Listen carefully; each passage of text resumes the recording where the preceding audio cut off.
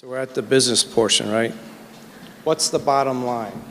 Net, what are we saying? Really, at the end of the day, what's going on here? But first, I want to start by thanking you, Joe, and thanking you, Dan. Can you hear me okay? It's all right. Stay close. Stay close. Okay. That's good.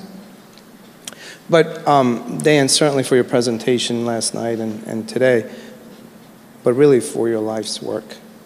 There's an unbelievable groundswell going on.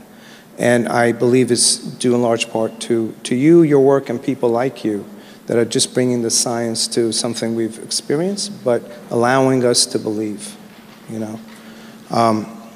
To give you context around that, 20 years ago or so when I was at American Express, I mentioned last night I would bring in these experiments into work. Well, one of the experiments it sort of took was starting my staff meetings with a 10-minute meditation, and it was purely optional.